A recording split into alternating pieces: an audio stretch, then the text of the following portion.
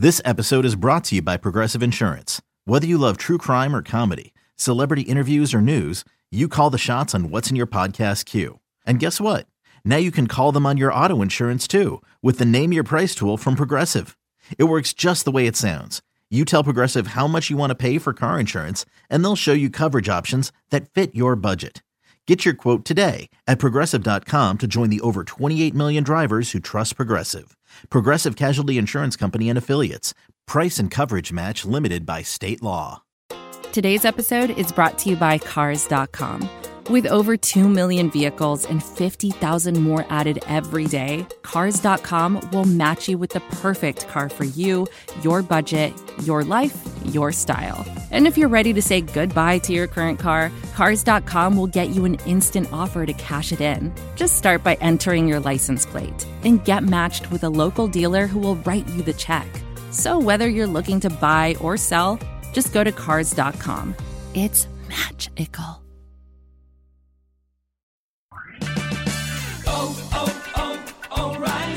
Right now at O'Reilly Auto Parts, pick up a bottle of Seafoam Motor Treatment on sale for $7.99. Plus, earn double O Rewards points. Help your engine run smoother and last longer with Seafoam Motor Treatment on sale now at O'Reilly Auto Parts. Better parts, better prices every day. Limit supplies. See store for details. O'Reilly Auto Parts. Blog Talk Radio.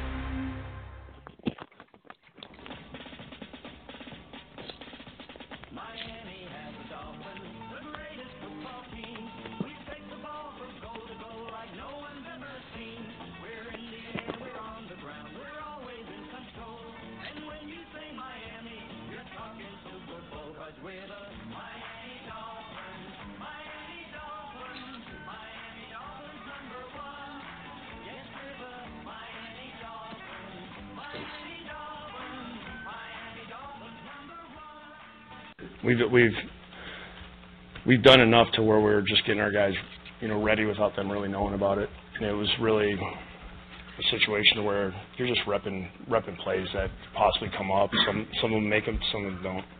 And I think a lot of teams do that in training camp just to kind of get the quarterbacks kind of the feel. It's really a lot of the situational work of things that you think could come up. And our defenses aren't exactly the same, but they're similar. We have a lot of the same similar strengths they do. So it feels like we've had, we're kind of been training for this game for a while. I'm in a different situation than probably most of these guys because my family's not here. A lot of these guys have a lot on their plate and moving their families and, got people coming in your house and your cars. I'm kind of one of the few lucky ones that I've got a car here and that's a bag full of clothes, and that's kind of it. But, you got a lot of guys in that locker room that are going through a lot of things in their head, and, we've got to be mindful of that and kind of help them any way possible. I think these guys are smart enough and kind of mentally tough enough to know, hey, when we're in the building, we've got to put some stuff on the back burner, and I think the Dolphins organization does a great job of putting people in place to help these players in any way possible so they can concentrate on the field. All right, and there you have it. And welcome to Phinsider Radio. This is MC Money. I'm joined, of course, by Houts and Sutton. And we have a lot to get to today, and we're going to be joined right away by Randy McMichael, former Dolphins player who we all know is a friend of the show. And we'll get to him in just a second. But as you heard to open up the show here, Adam Gase and Jay Cutler talking about the hurricane prep, and this was the other day before the decision was announced to postpone the game to 11 of this season.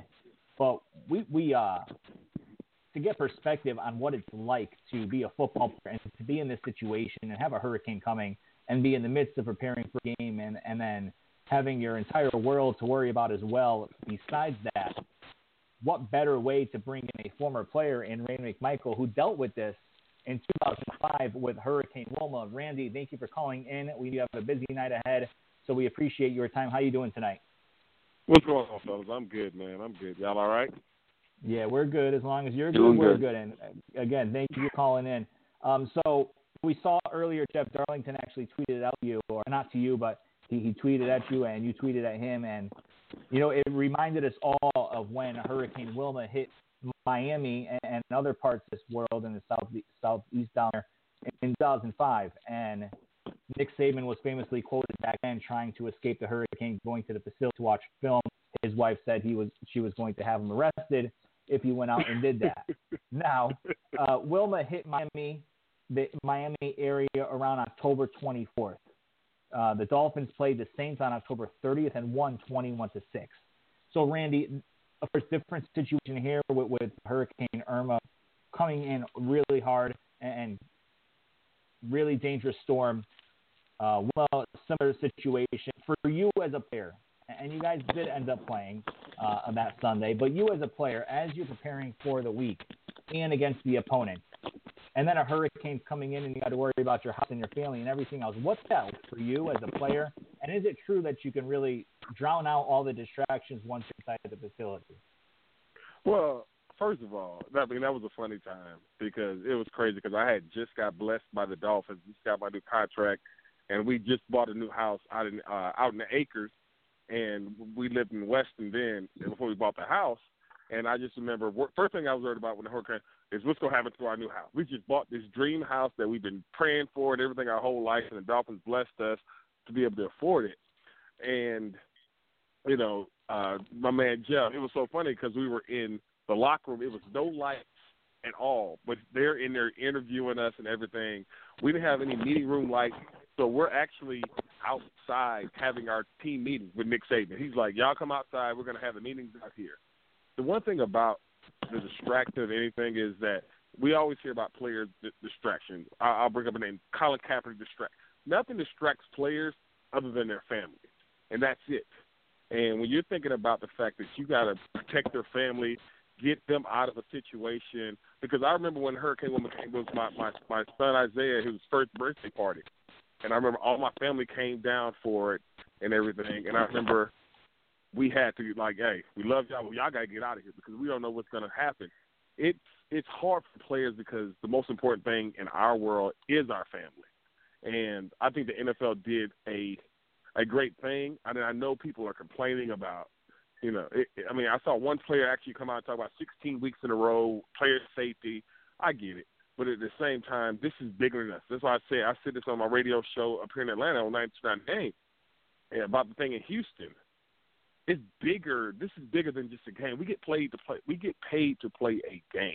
This is life or death situation. So I got to inconvenience myself for the safety of others, then so be it. So be it. Randy, you were right about the players coming out 16 weeks. We're going to play a clip in a little bit. Jay Cutler and Jarvis Landry talking about how tough it's to be going 16 weeks straight. But going back to the hurricane, situation, we've seen both sides of it. We've seen the people that have been really upset that this game has been canceled this week, that it hasn't been moved to a neutral site. We've seen players come out in the media talking about they'd rather play at a neutral site. But in all reality, when it all comes down to it, if the Dolphins had played on Sunday, would these players would they be mentally there and ready to go once whistle blows, or would their minds be elsewhere and thinking out their family back home or family, their houses and personal belongings? I think it just depends on the fact of are their families safe?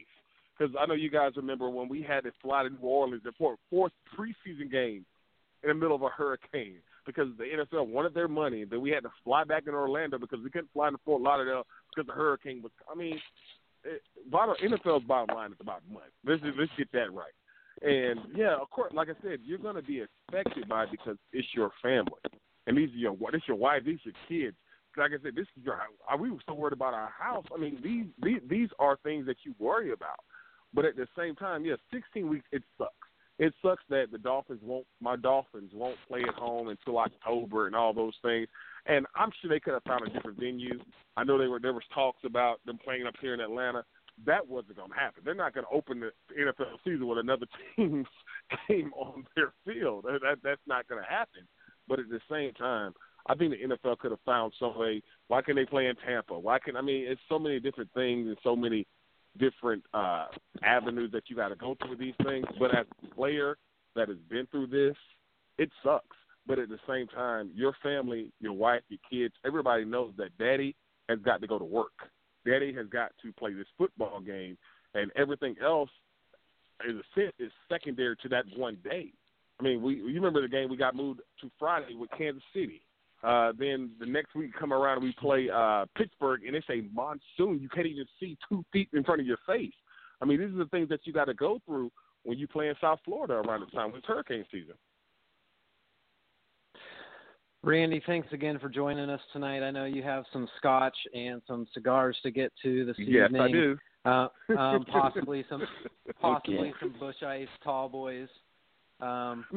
Anyway. This is an upscale joint I'm at. So this is an upscale joint I'm at, right? So they don't have Busch here. They only got the good stuff. Yeah. I'm in an upscale joint right now.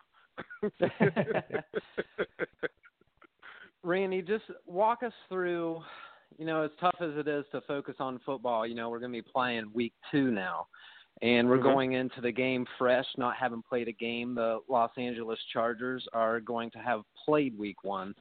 So I'm just curious, from a player's perspective, how do the scales tip? Does it tip towards Miami because we'll have more tape to evaluate what they're doing and kind of affect the install that happens, or is it tipped towards Los Angeles because they played a game, get a little bit better game condition, get some of those early season kinks off? What's your perspective on that? Well, it actually goes both ways, and I was just thinking about this earlier today as far as the game preparation and the rest and all these things with the Dolphins. Okay, so you look at it as, well, they're fresh. They didn't play a game. But Los Angeles, it's going to take me a long time to keep saying Los Angeles. That's why I just say Chargers. They've had their game. They've had their warm-up, because it usually takes an NFL player probably about 3 weeks to hit that groove, that stride as far as playing over and over again. Because if you go back to it, you've probably played 30 plays total maybe in the preseason. So you got to get you got to get that win back in you. And so you can still have an advantage for Los Angeles because they played a game already. But the thing about it is, the Chargers have not seen what the Dolphins are going to do this year, but the Dolphins have already seen what they're going to see. So I just think it's all about execution about that. I mean, I know a lot of people want to make something more of it. Well, they played and we didn't. But at the bottom line, when that Sunday comes out there in California, you got to execute. All right, Randy, I'm going to play you a clip with Jake Cutler and Jarvis Landry. We touched on it very briefly with the 16 weeks in a row. I'm going to play a clip. It's about a minute long, just over a minute, and then we're going to have Houts jump in. We're just going to talk about it there for a few minutes. We're going to let you go and enjoy the rest of your evening. Just 1 second, okay? Here we go. It'd be tough. We'd make it through it, obviously. We'd have to. But, guys kind of need that bye week, to get healthy and kind of push through the second half of the season. This is kind of my latest bye week I think I've ever had, is 11 or 12, whatever we got. But it's not an ideal situation not to have a bye for us. Listen, it's a long season. Let's be honest about it. It's a long season, and I think that the stretch after our bye week is probably one of the toughest. If you want to be real about it, probably the toughest in the NFL. So that bye week can give us an opportunity to kind of get some guys healthy. In this NFL, in the league, you're gonna get banged up week in, week out, and so for us, that bye week it comes at an appropriate time. So for us, man, to keep it there will be huge. But I know there's unfortunate situations, and that's out of our hands, and it's up to the NFL and the teams to decide what happens. But we could use that bye at that time. I won't play today. If we could, but obviously, again, that's up to the team, the NFL, both organizations. But if it is moved and we got to play 16 weeks in a row, it's something that we got to do. We're gonna embrace the process, embrace the challenge, and we're gonna make it happen. Randy, Alex here. I appreciate you joining the show, and always a pleasure to talk to you. But we heard there with Landry and Cutler. What does this mean to the players now that the bye is going to come in week 1 and they're going to play 16 games straight? How are they going to prepare for the season, and how do you think this impacts the 2017 Dolphins? Well, what's so funny is that I was talking to my wife, and we were just joking back and forth, and I told her, I was like, what tomorrow is? And she's like, what? I said, NFL season starts tomorrow night. She rolled her eyes because she knows that Thursday, Saturday, Sunday, Monday. But I made a deal with her because we'll watch TV and be me and her the rest of the day. But what I mean by that is Thursday, 8 o'clock, the ball's kicked off. That first hit, no, I'll take it back. The first hit you take in training camp, nobody's going to be healthy. And that 16 straight weeks, it is a bear. And I know people always talk about the bye week and all that, and get people back healthy and all that. You'll never be healthy. You might get healthier. You might feel a little bit better, but nobody's going to be healthy. And I feel bad for the players because we always talk about the league as far as we're trying to protect players. It's going to be a bear. But at the same time, you got this week right here to recover and to do all those things. A week 11 bye, I swear, as an older player, you love it because that you're like, okay, let me decompress, let me rest up, and all those things. But at the same time, with this mess that they playing over in London and all that, if you ask any player off the record, they'll say they hate it because they all do, going all the way over there, and they hate it. They hate the travel and all that. They hate it. But you just got to grind through it. Like Jarvis said, you just got to grind through it. You really, really do because it's a bear. 16 straight weeks is just ball. It is a bear, and hopefully I trust Adam Gase to sit there and say, my players might need a rest this Wednesday. Let's take some of these reps out, and that's what's going to come down to. What is Dirk Cutter for the Buccaneers, and what is Adam Gase for the Dolphins? How do they take care of their players? Because right now it's on them. Because the fact is, you got to do it. It ain't no complaining. You just got to do it. So I expect the head coaches to protect the players as far as getting them rest to get them ready for each Sunday. All right, Randy, one more question before we let you go. Just want to point out something quick. Someone on Twitter just tweeted at you and us. He said, Randy, if you're reading this, you were my boy in Madden 04. You and Todd Heap on a single back double TE sets. Devastating. Just want to throw that out there for you. So our listeners, of course, big fans. The crazy thing about Madden is like once I got drafted and I was actually on Madden, I stopped playing Madden in like 04. And so I don't play it anymore. Yeah, I don't play. My son, my boys, they Madden a house. And especially when I was playing, they were like, Daddy, you there? I'm like, I think I'm the only tight end to ever win MVP on Madden when my boys play. They just throw the ball to their daddy all day, whatever thing. But I haven't played. Yeah, I don't know. That's one of the things I grew out of was video games, man. I mean, I like cigars and scotch now. I mean, yeah. I think I've grown up a little bit. We hear you. All right, Randy. Everything aside, hurricane and all that. This coming season, what do you expect for the Miami Dolphins? Well, the thing about it is that you got a player that, and I like Ryan Tannehill. I've never been sold on the fact that he can lead this franchise to where they want to be, even though he had them in the playoff hunt before he got hurt. I think Jay Cutler gives them a different dynamic. Now, which Jay Cutler do we get? Do we get the Jay Cutler that throws the ball all over the place and doesn't worry about it? Because people talk about the weapons that he has in Miami. He had weapons in Chicago. He had B. Marshall. He had Alshon. He had Martell. He had Royal. He had weapons. But everybody goes back to his best, his most efficient season was with Coach Gase. And that's what I expect this year. They're going to run A-Train.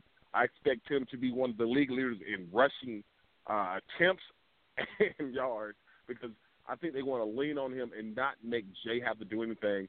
And can the secondary, especially at the corner spot, can they hold up? And that is my only question with the Dolphins.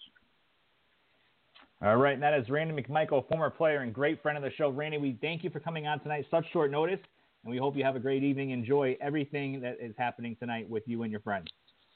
Oh, no problem, fellas. And once again, my prayers and my family's prayers and everybody, we're wishing everybody down in South Florida just blessings and everything. Hey, you guys know you need me. I'm there, and I appreciate y'all having me on again. Man. Y'all take care. Absolutely. All right, guys. Thanks, Randy. Randy. Take Absolutely. care. All right, awesome. Randy McMichael, great friend of the show. I tweeted him out today. I sent him a message on Twitter earlier today around, I think it was like 12:30 or so, once I saw him and Darlington going back and forth, and was reminded of Hurricane Wilma when in 2005 the Dolphins had to deal with that. I messaged him, and he said originally he was going out tonight, as you heard, with his buddies, for his birthday party, not his, but one of his buddies' birthday parties. But then, literally 8:30, he got back to me and said, "Oh, my bad. I come on tonight if we can do it 9 o'clock." So Randy, huge friend of the show, really great to us, never hesitates to come on and talk Dolphins football. Let's go back and out to the Hurricane. We're supposed to sit here tonight. We were supposed to talk to Trevor Sikkema at Tampa Bay Trey. He is a beat reporter for the Buccaneers for Pewter Report, and he was scheduled to come on the show tonight to talk about Week 1, Dolphins versus Bucs at Hard Rock Stadium in Miami. And then Mother Nature has different plans for us. So we'll bring Trevor on Week 11 when the Dolphins play the Buccaneers. But I feel like this show is kind of not like, it is what it is, but more so, this anticipation of the NFL season starting, and then we get that there's going to be no Dolphins football on Sunday. And this is where we lead into kind of what Randy McMichael was alluding to. And I want to have a discussion about this because we've seen it all on Twitter the past few days. And we've seen every single side of this, from beat reporters, from fans, from trolls, and from everywhere else. Some are saying that with a hurricane like this bearing down, football does not matter. Others are saying football takes the mind away from it. Others are saying, why would you even care about football when this life-threatening storm is coming through? And others say, get the game in because player safety, right? Wins and losses, right? Get this game in at a neutral site. Bring the whole family with you. Bring everyone and get going here. And my opinions have been mixed, and they've changed and evolved over the past few days and hours. And how it's and I want to kind of, get your feeling on it. We heard what Randy said. He said it's a life and death situation, right? The Hurricane. He said they're getting paid to play a game. But I think what makes it confusing for us fans who have not played in the NFL is when you get guys like the Dolphins had come out the other day and said they'd rather play at a neutral site. So we read that and we're saying, well, why don't they play at a neutral site then? But I don't know. I don't know where to lay on this line, and I don't know what side to stand on. Houts, what do you think, about this whole situation? All right, for me, I just want to say I think we can all agree. Thoughts and prayers with those of our friends. I mean, we're on Twitter. We have friends and followers, and it's almost like a little family there. So I just hope that all of them stay safe. And, I mean, that's ultimately what this is all about, is just their safety. But for me, I mean, we wait all these months for football season to come. We wait through preseason. I think 4 games is a little much. We sit there and we wait, and then the season's finally about to get here, and it just sucks to not have football. But then, just like Randy said, and just like others have said, I mean, what it ultimately comes down to is those families and their safety. And I mean, this sucks. This is a tragedy, and you just got to hope that things get better. But for me, as far as I try to put that fandom aside and try to realize that it's much more than a football game. And sure, it could have been played at a neutral site, and guys like Byron Maxwell comes out and says that he wants that bye week, and you just think, when was the last time Byron Maxwell finished a 16-game season? So for him to need a bye week, I mean, that guy gets a bye week throughout the season, enough with his injuries. So I don't think the bye week is the end of the world. I think that 16 games is going to be brutal, but for me, the safety of the families and friends down there in South Florida, that's what's ultimately the most important. Hal, I want to echo your sentiments in just that we want to make sure all of our South Florida family is safe. I also want to give a congratulations to MC Money for the birth of his child, Daniel Zonka Kanata. Oh, man, I tried to get that name in there, but my wife was having none of it. It's unfortunate because we could have called him DC Money, but yeah. No, just to get back to the seriousness of the issue, obviously safety is everything, and that takes precedence over everything. So if that was the catalyst for this decision, then I agree with it. You also have to look at the money side of things in terms of the Dolphins already having a game in Europe, and only having 6 home games. That's kind of a rough thing as a business owner.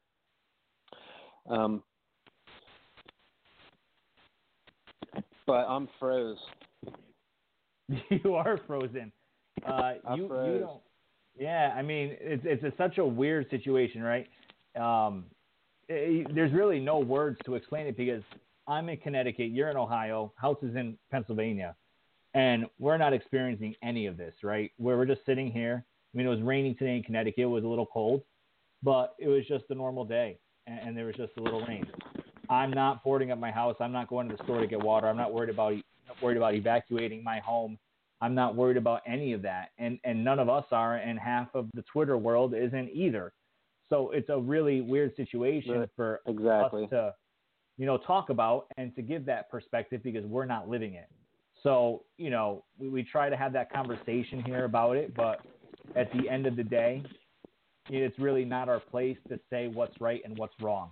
And it's going to be right and it's going to be wrong for everyone out there, and everyone's going to have a right and everyone's going to have their own wrong. And this is a situation where no one's going to agree on anything. And this decision is not going to make anyone happy, and it hasn't made anyone happy. And let me say this, MC Money. Let me say this, that there is the potential for a really powerful season this year in terms of we've seen teams respond to adversity in any number of ways, but we've seen teams really come together and take this adversity and the community feeds off the team feeds off the adversity, and we end up building something really special like New Orleans did when Katrina hit. So there's all sorts of obstacles in our way with the injuries, and now Hurricane Irma getting ready to possibly come through Florida. We're going to see what this team's made of. I mean, we're going to see what the soul of this team is and what kind of coach Adam Gase is, and hopefully we respond to this adversity. I just have a feeling that, South Florida's going to want to have some inspiration through some of these times coming through, and I'm hoping that the Dolphins can offer some kind of breath of relief from all of the stress that might happen. Yeah. Houts, any last thoughts on this whole hurricane situation before we start moving on to week 2? No, man. Thoughts and prayers, and ready for Dolphins football next week. Yep, absolutely. Thoughts and prayers to everyone out in Florida. I know we have our own Twitter direct message with a bunch of people down in Florida, and they're getting ready, and it's going dark down in South Florida for the next few days, and hopefully they come out of it safe and well. Something alluded to me having a kid this past weekend, and I certainly did. I have a baby boy. Congratulations. His name is Ian Kanata, and 8 pounds, 9 ounces, 21 inches long, and he is the next quarterback of the Miami Dolphins, class of 2038. So keep your eyes out for that quarterback. The NFL scouting combine, he is going to be an absolute beast in those quarterback drills, and he's going to make a lot of Dolphins fans proud when he puts that uniform on in about 22 years or so. But yeah, it's been good. This is our second kid. We have a 3-year-old daughter, and it's a little easier the second time around. I must admit, it's a little easier. It took me a little bit to get back in the routine of not getting any sleep and figuring out when to get sleep. And I think I've gotten that down pretty much. And luckily, my wife wakes up in the middle of the night, and I just sleep through it all the time. But that's, I guess, part of the deal, being the guy, right? You kind of just go with the flow there. But no, everything has been good. Everything is great. And he's going to watch football with me on Sunday. He won't be watching the Dolphins, but listen, we're going to make the best of it, and we're going to watch some football. All right. So what do we talk about? We could talk about week 2, right? But then what are we going to talk about next week? So I just want to kind of go through the emotions here in terms of talking about the cornerback situation, talking about Jay Cutler, talking about the 53-man roster. I have a bunch of clips from press conferences we're going to play, we're going to discuss. But remember this. The Dolphins will reconvene for practice next week. They'll prepare for the L.A. Chargers. They'll fly out to L.A. on Thursday, I believe, of next week. They'll get ready for the game, and it will be business as usual. They'll have this week to freshen up from camp. They have the 4th preseason game to really freshen up from camp as terms as the starters go, and then it's all systems go. The entire NFL will be able to shake off the rust in week 1. The Miami Dolphins and the Tampa Bay Buccaneers will have to shake off the rust in week 2. So that's a little bit of a disadvantage, but I think we all have ultimate confidence in Adam Gase and ultimate confidence in the coaching staff in terms of how they can prepare these guys. So the final cuts were made, and in preparing these guys for the regular season, they had to get down to 53. And there's a few undrafted rookies on the 53-man roster. And here's what Adam Gase had to say. He says our scouting department did a really good job. Because when you get to that point where you're, recruiting guys, and it wasn't I don't remember being in a stressful situation when we went through the undrafted process. I feel like guys did a great job of, they built a lot of relationships over time with whether it be coaching staffs or, in the draft process of us, whether it be bringing guys in or, going on, to a campus and, reaching out to certain guys. And, they did a good job of targeting guys and then finding the guys that fit our culture and our program, and we found guys that are competitors, and it worked out. I mean, all the guys that made it have been impressive, and I think you guys have seen it yourself where you've noticed some of the guys that weren't drafted. All right, so the Dolphins getting to 53, and a few surprises in terms of who they cut. And I think the two biggest surprises were on special teams. Dolphins cutting Matt Darr, beloved punter here in Miami, because the Dolphins punt so damn much he became basically a team MVP when Joe Philbin was there. And then another surprise, Cody Parkey, the kicker from Cleveland. And on the surface, that's a surprise because Andrew Franks, listen, let's be honest here. If it wasn't for Andrew Franks, I don't think the Dolphins make the playoffs last year. He comes out in Buffalo in cold weather with the clock running, with no timeouts left, rushing to the snap. Dude boots it in just over the goalpost. Dolphins win the game, or send it into overtime to then win the game. And from there, I think they lost, the next game against the Patriots. But had that field goal not been made, that would have put a real damper on the Dolphins' playoff chances. So Andrew Franks, the cult hero here in Miami, and we'll never forget that kick. That was an amazing kick. And what made it even better was because it was against Buffalo. But he was cut for Cody Parkey. And that's a surprise on the surface because remember Cody Parkey, if it wasn't for Cody Parkey, the Dolphins would have lost week 1 against the Cleveland Browns. And the Cleveland Browns wouldn't have gone the entire season struggling to win a football game. But after that game, Cody Parkey only missed 2 more the rest of the season. And he was very good, very efficient.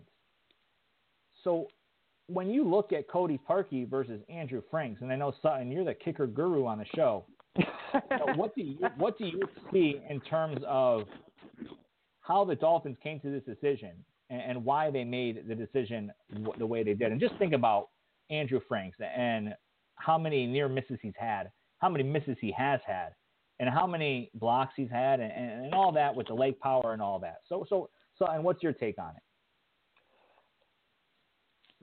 You just look at Cody Parkey as having more reliable stats over time. He has a better field goal percentage and a better PAT percentage since the PAT was moved back. So you have to look at that. And Cody Parkey's also been 5 of 5 50-yard field goals or more. So I was kind of surprised to see that myself just because I had the same initial reaction as other Dolphins fans, like the dude that missed 3 field goals against us. But when you look a little bit deeper, that was a rare game for him, and he kicked better after that last year. And the Dolphins seem to be, sold with his consistency. And Andrew Franks, like you said, MC Money, what an amazing kick. I can't think of any worse conditions that you can try to attempt a clutch kick like that. I mean, that was just insane that he made that kick, and just thank him for making that 2016 what it was, because if it wasn't for that kick, it could have been a drastically different season, and we're talking drastically different narratives now. So hat tip to Andrew Franks for making that kick, but you have to have faith in this front office that they made the right decision at kicker, and that's going to, bring the best results for us. And Matt Hack, the punter, left-handed, he probably is left-handed, but left-footed punter as well. and Houts, you are the punter guru on Phinsider Radio. So for you, when Absolutely. you see a left-footed punter, what does that mean to you? Does that have any effect on the returner and what that can do to the ball? You're kidding me, right? Well, I do study punts, and I do get my stopwatch out to record hang time, so who better to ask than me? But I mean, for me, I liked Matt Darr. I always thought Dar Banks was a pretty cool. I have a kickers and coaches league that I like to use that in, but I really have no idea if a left-handed or, as you put, a left-footed punter if that has any effect on the returner, I'm going to say it might. Maybe the way the ball comes off the foot, but I mean, ultimately, both these decisions, I mean, we hope the Dolphins have a plan. I agree with both of you. I think Frank's, what he did for us last season was huge. I always thought Matt Dar was a decent punter. For as much as I've studied punters throughout my life, I think he was one of the better ones. So both moves, I'm not quite sure how they'll end up, but you got to trust that Adam Gase and the Dolphins have a plan. Yeah, and you're right. The punt does come off the foot a little differently. So I am glad you study punts, the way you say you do, because it's the way it rotates, I think. The way it rotates, yeah. And Bill Belichick is a big fan of left-footed punters, and so is Chip Kelly. They've always tried to bring left-footed punters in practice just to give it a different spin, to get his guys prepared for it. The long correlation, the difference isn't huge where you're going to win a game maybe or, have a huge impact on the season. But it's going to play the mental game in terms of the punt return and the punt coverage, and the Dolphins, having a real good chance to flip the field a little more because the punt returners focusing a bit more on the rotation of the ball and doesn't get that running jump that they would on a right-footed punter. All right, other surprises on the 53-man roster, not a ton. The practice squad, the preseason Harry Damari Stringfellow was cut, signed by the Jets, released earlier today by the Jets. We'll see if he clears waivers and if the Dolphins bring him back. Besides that, I can't think of anything, any surprises there. A few draft picks got cut from the past, but real, lower round guys, no one to be surprised with. But no, I think it's a good roster. I think once T.J. McDonald gets back in the secondary, I think that's going to boost things up.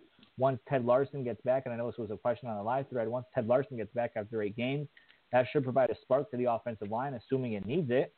Let's hope Pouncey stays healthy. Anthony Steen slotted in as the left guard, starting left guard right now. The offensive line is going to be Tunsil, Steen, Pouncey, Bushrod, and James. James has improved a ton. Bushrod is solid, mostly consistent. Pouncey is an absolute beast when he's healthy. Let's hope he stays healthy, as I just said. Steen is solid. He's a good fill-in. He's going to struggle here and there. Tunsil, he's a good player. He struggled a little bit in preseason, but I think once the lights come on next week in week 2, he's going to really turn things around and just step it up a bit. The guy I'm most impressed who's a backup is Eric Smith. I thought he did a real good job in preseason, and I think if any of these guys struggle, I think Eric Smith is versatile enough to play any position on the offensive line, and especially the interior spots, and especially the right tackle where he's backing up Juwan James. On the defensive side of the ball, we'll see if Gottschalk starts over Phillips. That has not been quite announced yet. But then you got in the middle there, you got Mike Hull, you got Kiko Alonso on the weak side, Lawrence Timmons on the strong side. You got Ray Mualaga coming in and hopefully gets into shape enough to play on the rundowns because that will be a huge boost.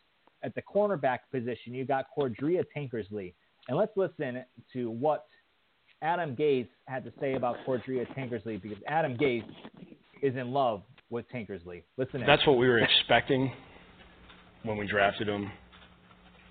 I think that you play that position, sometimes that learning curve, you're always hoping for acceleration and understanding that every guy you go against is really, they're all fast, they're all physical, they all are quick, and it can be a little change of pace for you when you're coming out of college where you may see some guys on some teams that aren't, upper tier type players at that level where in this league, it's really kind of no matter who you go against, it's not an easy matchup. They're always tough matchups. And you got to bring your A game every day.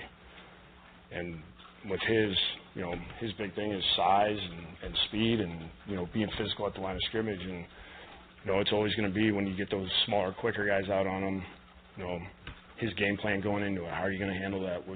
What are the little things you're going to work on to make sure that you take that advantage back or using that?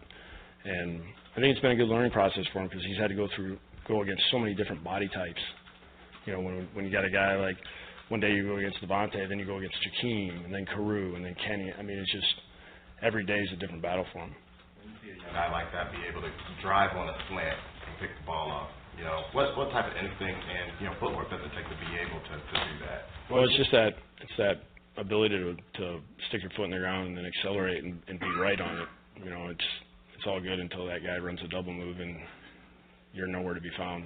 And that's part of the learning process. That's why when you see the really, really good ones, they seem to not get beat on those type of plays. They just kind of feel what the receiver's doing. They can tell whether it be by body language, the way he comes off the ball, if something's different like that.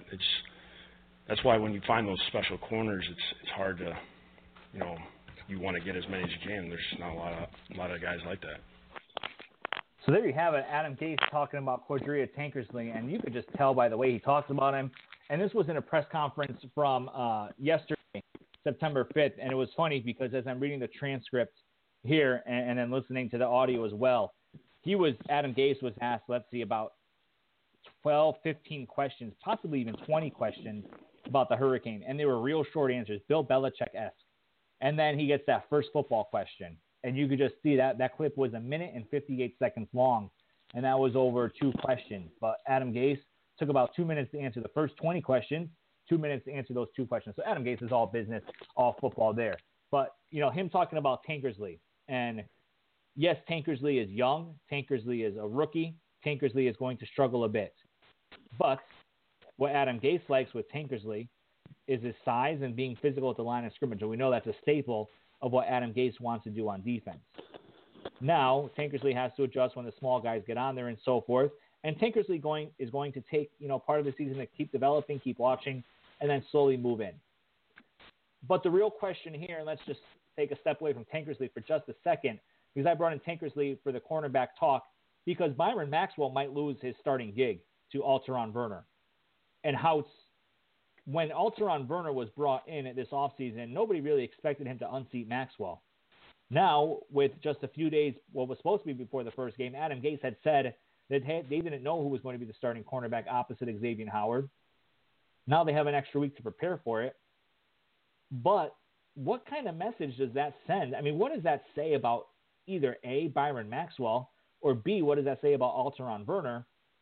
That Maxwell might lose his job after being one of the better cornerbacks in the NFL for the second half of the 2016 season. I think what it all comes down to, and I think we heard a lot this offseason, is just the way Adam Gase carries his football team and how it's one of those every day you're battling and let the best man win. And I think we saw the way Byron Maxwell played in some games last year. He looked like an all-pro corner. And then there were times where you see that playoff game where there were rumblings that maybe he could have played, and who knows what happened there. But, I mean, for me, Byron Maxwell, he's a decent corner, but there's always been those injuries. So, I mean, Werner came in. We thought he might be competition at the nickel spot. He ended up looking pretty good on the outside, and like you said, he's going to battle Maxwell for that spot opposite of Xavier Howard. So, I mean, there's huge question marks at corner. A lot of it relies on whether or not they can stay healthy. But, I mean, ultimately I think it says a lot about what Werner's done since he got to Miami and just how Adam Gase carries his football team and how every week a new player could step up. And if you're not out there battling each and every day, which I'm not entirely sure Maxwell does, maybe that spot might get lost to someone like Werner. So I think it mostly comes down to Adam Gase, but I'm excited to see what Werner can do opposite of Howard. Yeah, and I think that's a bigger picture, like you said, what Adam Gase is, the culture he's trying to build in Miami. I was told when they were looking at bringing in Joe Hayden, I was told the Dolphins were going to move on from Byron Maxwell had they been able to land Joe Hayden. And so that was kind of interesting to me because that was really the first inkling of when I was getting it, that there was some unrest there. But I know there was unrest last season, and I can't talk much about it. I got slapped on the wrist when I tweeted something the other day. But I can't say much about anything about last season, but just know there were some issues there, and they've kind of carried over into this preseason. So it would not surprise me at all if Werner is made the starter, if Maxwell spends time on the bench, as he did last year until, the guys got hurt and he had to come back in the game and then played better. But then again, I wouldn't be surprised to see Tankersley slowly move in the rotation as well and kind of spell these guys a bit, especially now that they're playing 16 weeks in a row. So, and I know you've watched a lot of Tankersley tape, him coming out of college, him after the draft, him with some GIFs that you put out there. What have you seen from Tankersley, and do you think he can be a dominant cornerback for the Dolphins for years to come? He's got the size, speed, length fetish that this Dolphins front office has for certain cornerbacks, and you can go look at Xavier Howard and Tony Lippett, and they are separated by about 5 pounds and 2 inches. So they certainly have a thing for the prototype in terms of size. But when you look at the tape, it's feast or famine for me. Made some incredible plays, and he does make plays, and I think that's something that you have to kind of value more as a secondary because of the rules and the way that they are stacked against them. And so I think the secondary members that can pick off passes like he was able to in college, you take risks on those players. He did have quite a few pass interference calls and holding calls, but in the NFL, it's a little bit more nuanced in terms of what you can get away with. So that reputation won't necessarily precede him into his professional career. So I think he's going to be able to play physically and use his body. But I think it's going to be everything in between the ears that's going to be the difference for him. Is he going to pick up on the nuances of the position quickly, or is he going to have a steep learning curve? And that's going to be up to that young man. But, I mean, we're pretty much just saying that Byron Maxwell might be the fourth cornerback for this team for all we know. If Werner ends up starting, then who's to say Tankersley doesn't leapfrog Maxwell and start playing the third cornerback spot. So we really don't know how this whole Maxwell thing is going to shake out, but if anybody had any reservation before the season whether Byron Maxwell's contract was going to be off our books next year, I think there's a lot more information to say that, yeah, he's not going to be on the books next year. Absolutely, and we'll have to see how that cornerback situation shakes out, but it's very interesting that Maxwell is in the danger that he is in, and we all know he's out after this season anyway. His contract is no dead money next year if they cut him, if they walk away from him. So he is basically as good as gone, if not sooner than that. We'll have to see how it all shakes out. All right, let's take a little break here and go into our phone lines. Welcome to Phinsider Radio. Who are you and what do you want to talk about? This is Dolphin Fan for Life. I had a feeling it was you, Christoph. How are you doing tonight? I'm pretty good. Good. What's up? For hurricane, dude. Geez, I will. Not really worried. I've lived through 3 of them already, so. Nothing worries Christoph. Christoph is Chuck Norris. I have 2 questions, actually, and I'll make them very quickly. My first question is regarding the suspension of McDonald. We were scheduled to play this week, which would have counted as 1 game towards a suspension. Does that mean we have to wait till week 9 now for him to come back, or? That's my understanding is that it's the first 8 games of the season, no matter which 8 games come first. And so it looks like what's happening is now T.J. McDonald is going to miss the week 9 contest against the Oakland Raiders, but in turn will be able to play with T.J. McDonald against the Tampa Bay Buccaneers week 11. That's my understanding. Correct me if I'm wrong, MC Money. No, I think your understanding is absolutely correct. It's 8 games. It's not 8 weeks. So, yeah, you're right. He will we'll have to see when that will be an interesting thing when that happens, because we can say that the Raiders, they need more help against the Raiders with Amari Cooper and, all those guys out there. But then by week 11, the Buccaneers might be firing on all cylinders now with Jameis Winston, Deshaun Jackson, Mike Evans. By that time, O.J. Howard might be roaring and ready to go. I mean, that's one of the great things. We're going to talk about this in just a few minutes. But let Christoph finish his other question. Go ahead, Christoph. My other question is the team had some success last year between the drafting of players and basic position switches, moving what's his name to cornerback. Do you see anything like that possibly being something the Dolphins try, and at what positions have you heard?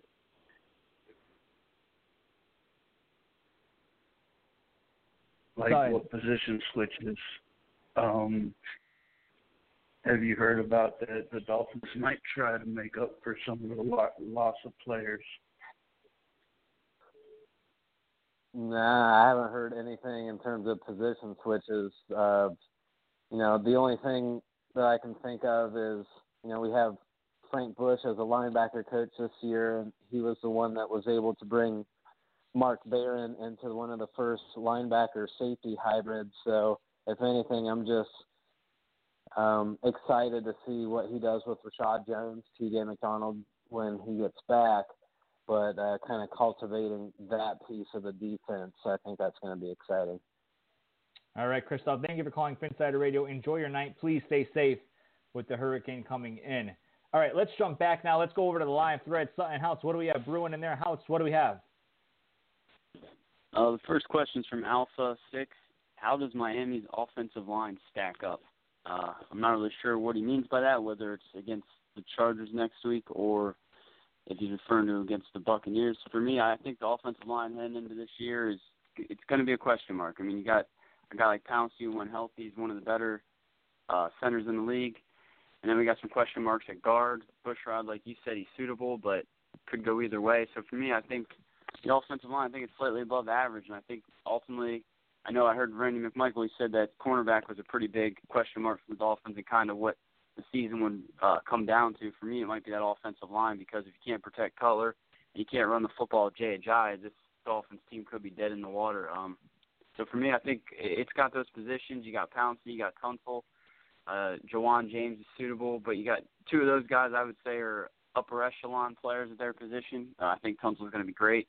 Pouncey when healthy is great, but then it's those guard positions that are the big question mark. So for me, I think it'll stack up against some of those defenses throughout the league, but maybe if we were playing Tampa this week, I think they would have gave us nightmares because Gerald McCoy and the rest of that defensive line, that's a scary unit. All right, Son, what else we have there? We have 39 as number 1. He asked question about Ted Larson. Does he come back after week 8 or after our 8th game? That's a great question. I honestly don't know the answer to that question. I don't know if it follows the same path as T.J. McDonald where he'd be eligible to come back after week 9 now that it's, it'll be the first 8 games, or because it's, and we're talking about the injured reserve designated to come back tag, and when are these players allowed to come back? Because it's based on health. So if you can come back after week 8, or if you had a bye within those first 8 weeks, are you allowed to come back? My guess is the latter, that you're able to come back after week 8, despite the fact it wasn't 8 games, because other teams have bye weeks earlier than week 8. So I would think that's how it plays out, but I can't say for sure. Do you guys know? I think that he is, yes.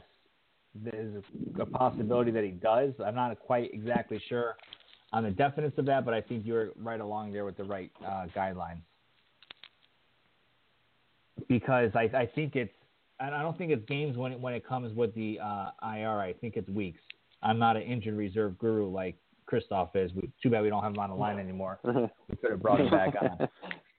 But I think it's weeks. I do think it's weeks because, it's weeks because even if there's a bye week, that still counts with the player's injury thing.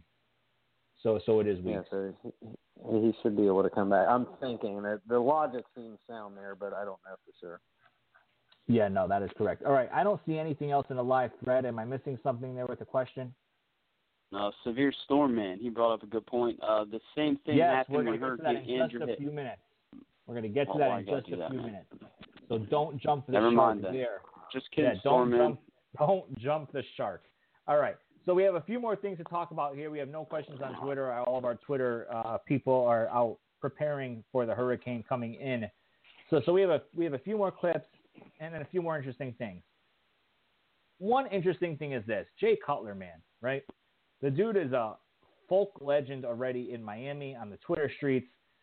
Everyone loves him. I love him. House loves him. Sutton loves him. My wife loves him. She doesn't know who he is, but she loves him. I'm saying she loves him. My kid loves him. Both my kids love him. We're going to get some Jay Cutler jerseys. But you know what, guys? The players love him too. Listen to what Jarvis Landry said. And it's allowing us to develop a chemistry that is going to allow us to do some special things this season. I mean, when you have somebody like Jay back there, man, it's honestly, man, there's not a matchup on the field that he's not willing to take.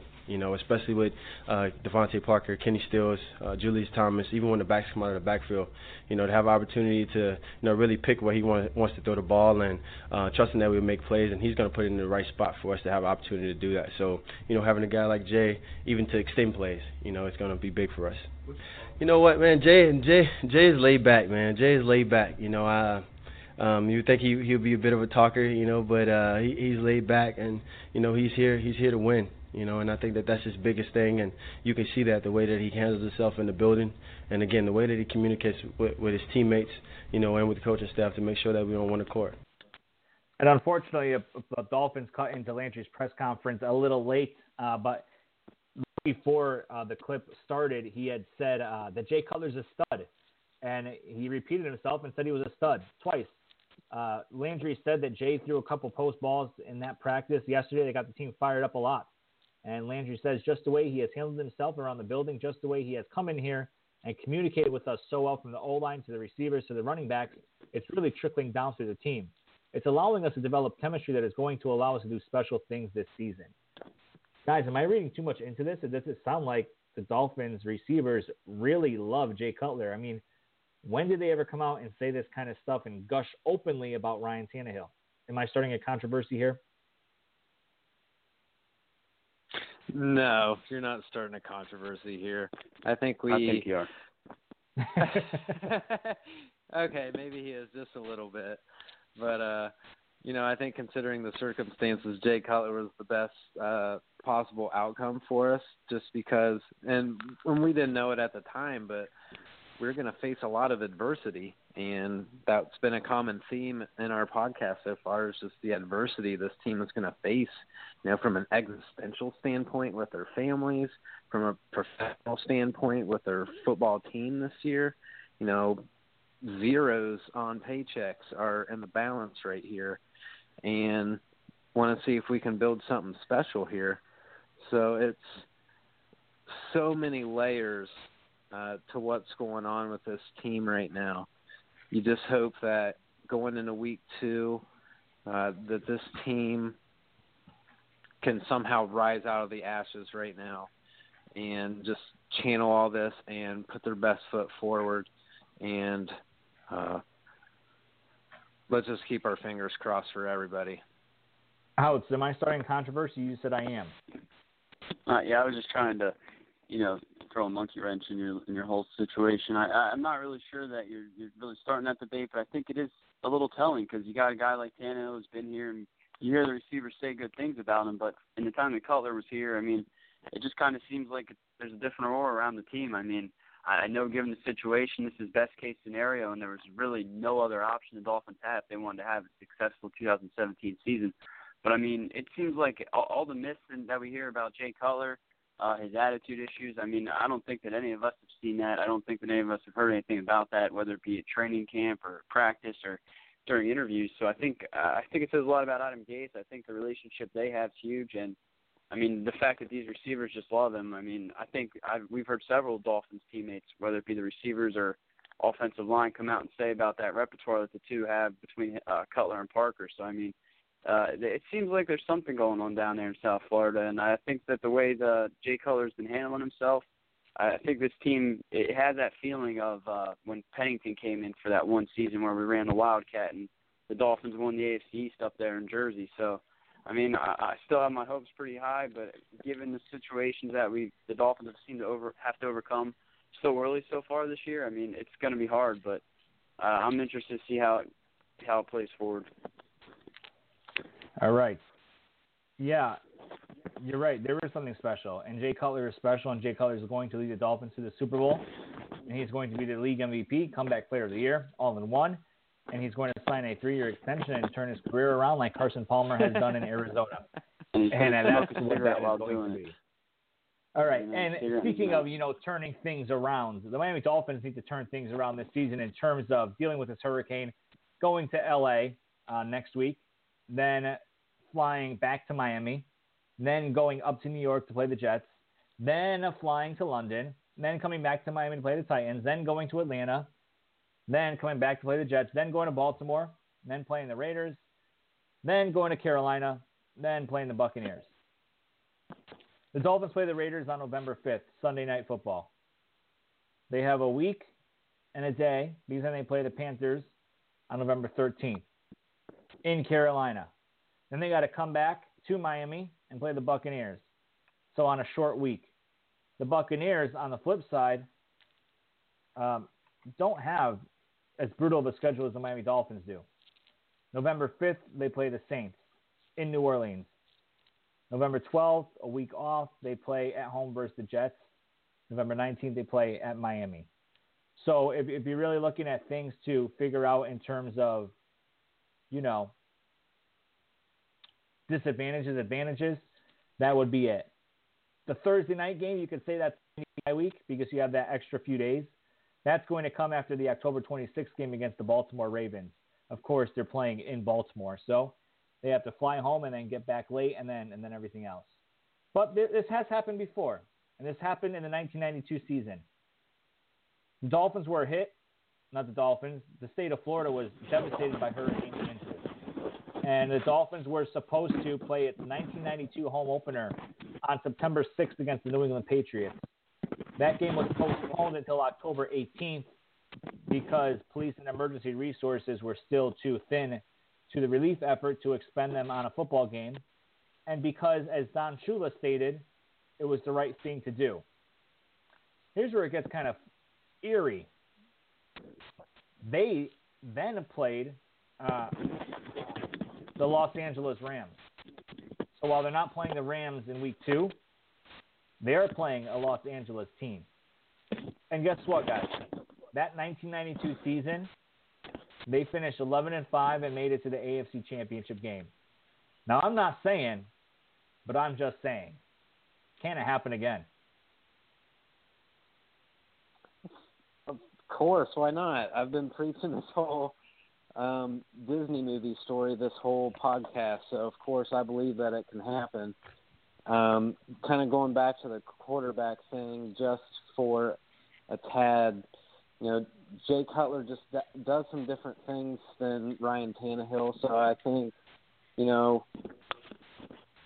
he can bring a different wrinkle out of this offense that might actually benefit it.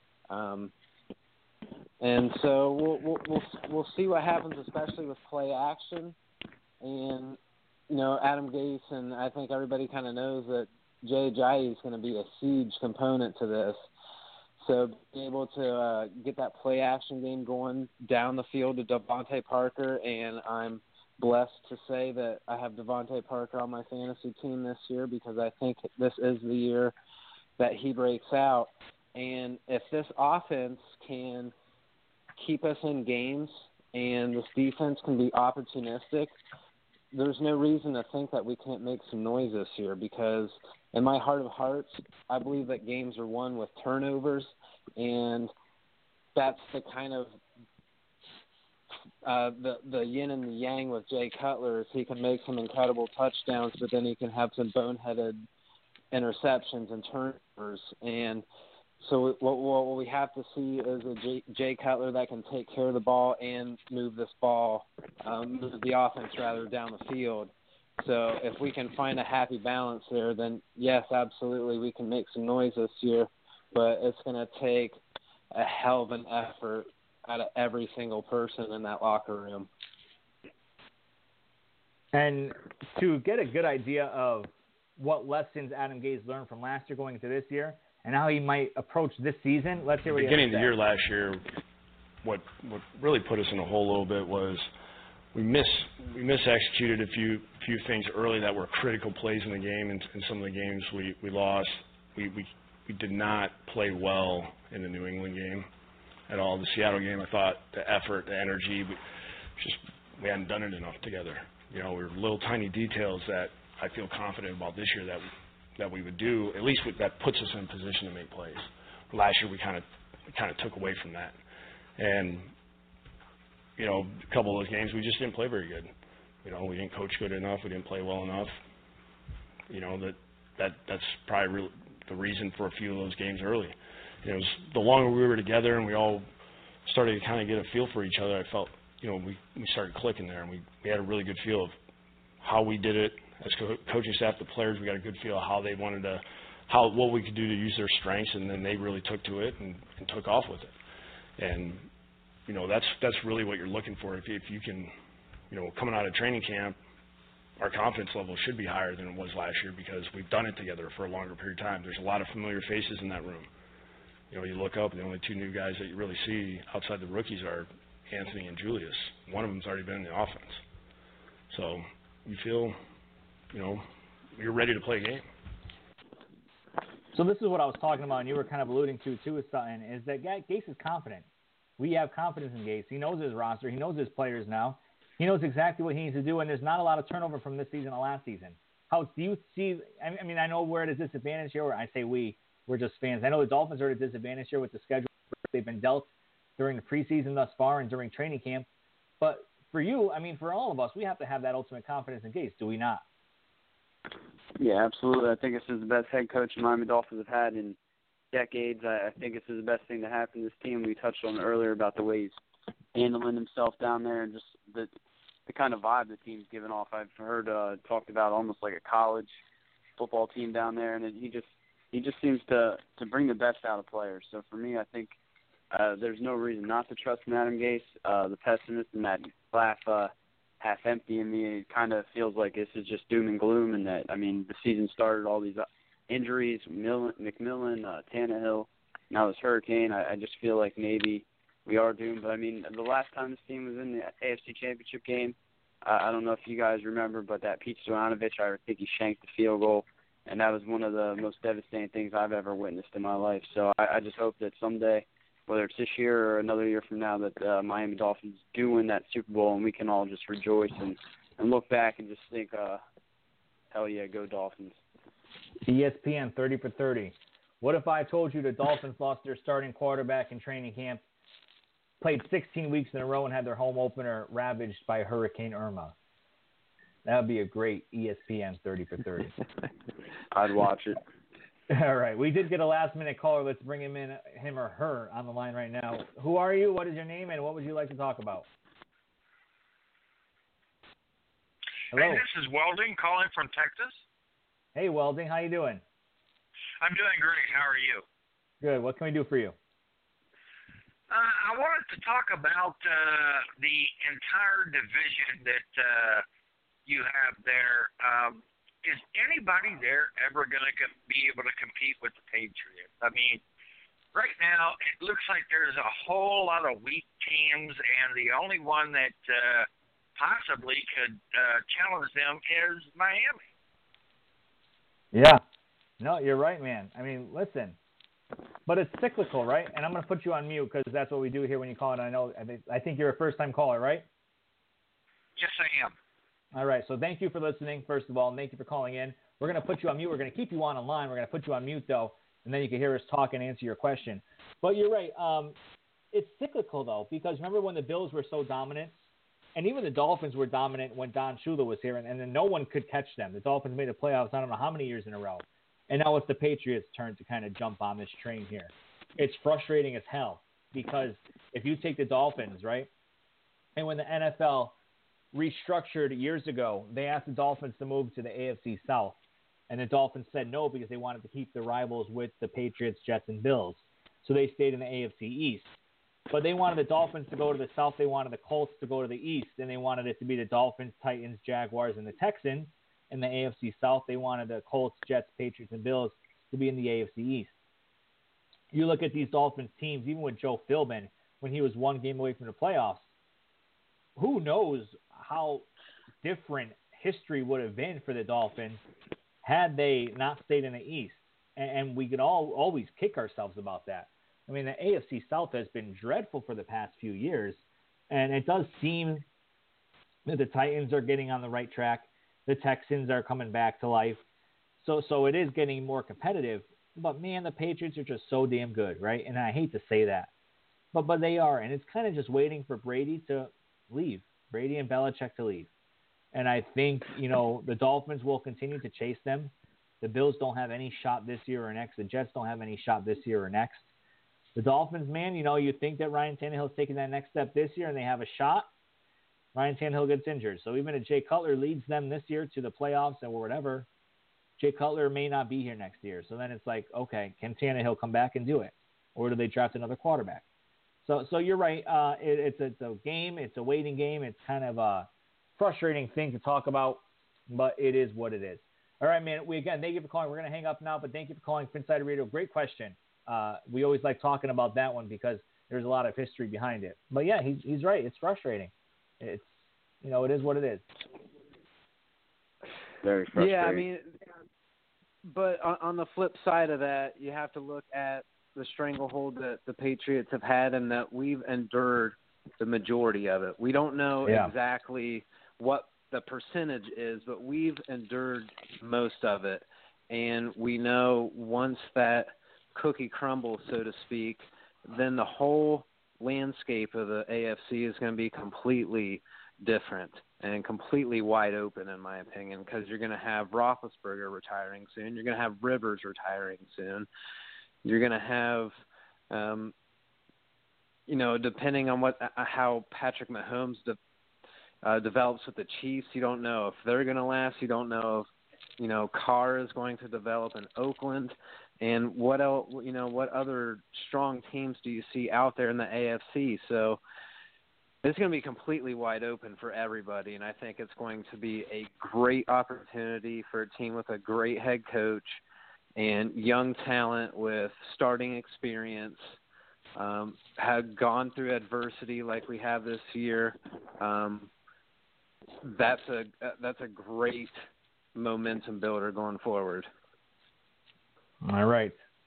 I agree, Sutton. I certainly agree. And we're going to sit there on Sunday. We're going to watch NFL football. We're going to watch our fantasy football teams kick some butt. But we're also going to be thinking of everyone in southern Florida and in the track of the hurricane below Florida and just pray that everything works out. Let's pray the hurricane takes a twist to the east, goes out to sea, and the impact in South Florida and other places in the nation are minimal at best. It's not a good situation. It's a scary situation. And it seems like every advisory that comes out, it gets worse and worse. But let's just pray, let's just hope, and just stay in touch on Twitter and everywhere else. Yeah. All right. Absolutely. So we'll be back, and if you saw, we're back here on Wednesdays at 9 p.m. We are moving to Wednesdays.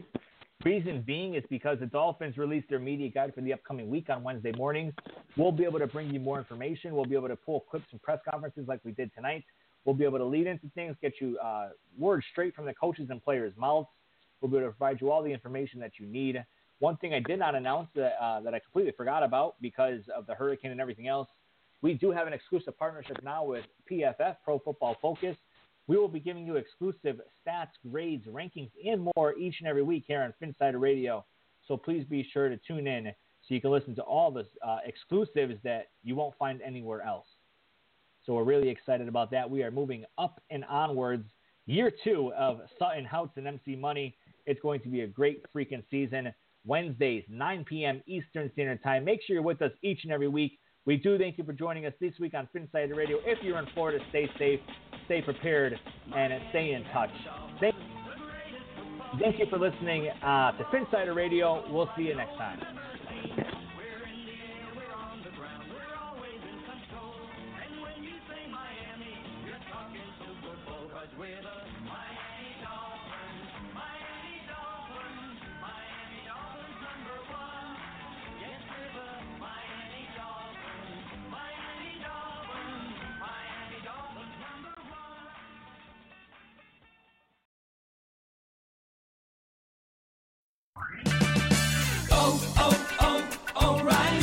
Right now at O'Reilly Auto Parts, pick up a bottle of Seafoam Motor Treatment on sale for $7.99. Plus, earn double O Rewards points. Help your engine run smoother and last longer with Seafoam Motor Treatment on sale now at O'Reilly Auto Parts. Better parts, better prices every day. Limit supplies. See store for details.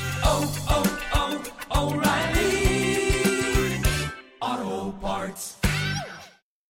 Hey everybody, it's Neil Patel, editor-in-chief of The Verge. I host a podcast every week called The Vergecast with my friends Paul Miller and Dieter Bohn. We've got a rotating cast of characters from our entire site, which is about technology, how it impacts culture, and how that is all a big cycle that causes us to have a wide variety of feelings that you can listen to every Friday. We've done over 300 episodes in the 6 years since The Verge has been around, but you only need to listen to one, the latest one, to get caught up on everything in tech news.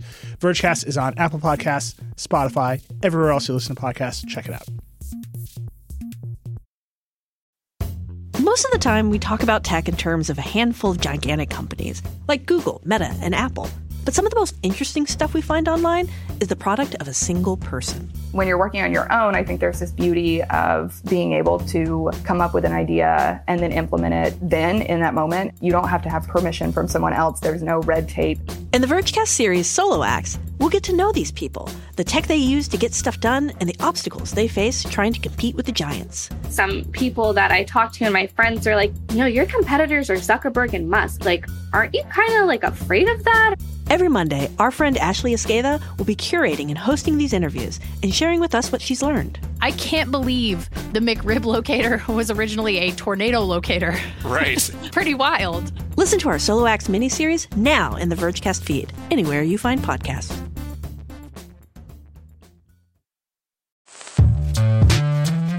Hello, I'm Nilay Patel, the editor-in-chief of The Verge and host of Decoder, a business podcast where I interview CEOs about big ideas, the problems that come from those ideas, and how they make decisions. It is also surprisingly about org charts. It comes up a lot. We're launching a new limited series that we're calling the Centennial Series, where I talk to CEOs of companies that are over 100 years old, like Xerox, Barnes & Noble, and more. There's no 100-year-old company that's without its struggles, and it's been fascinating to talk to these CEOs about which parts of these companies' history are important and which parts they can let go. A little spoiler for you, if a company is over 100 years old, there's a lot of drama to talk about. It's been a good time. You can listen to the Centennial Series right in the Decoder feed. New episodes of Decoder are out on Tuesday, and the Centennial Series is out on Thursdays. Check it out. We think you're really going to like it. You can get it wherever you get your podcasts.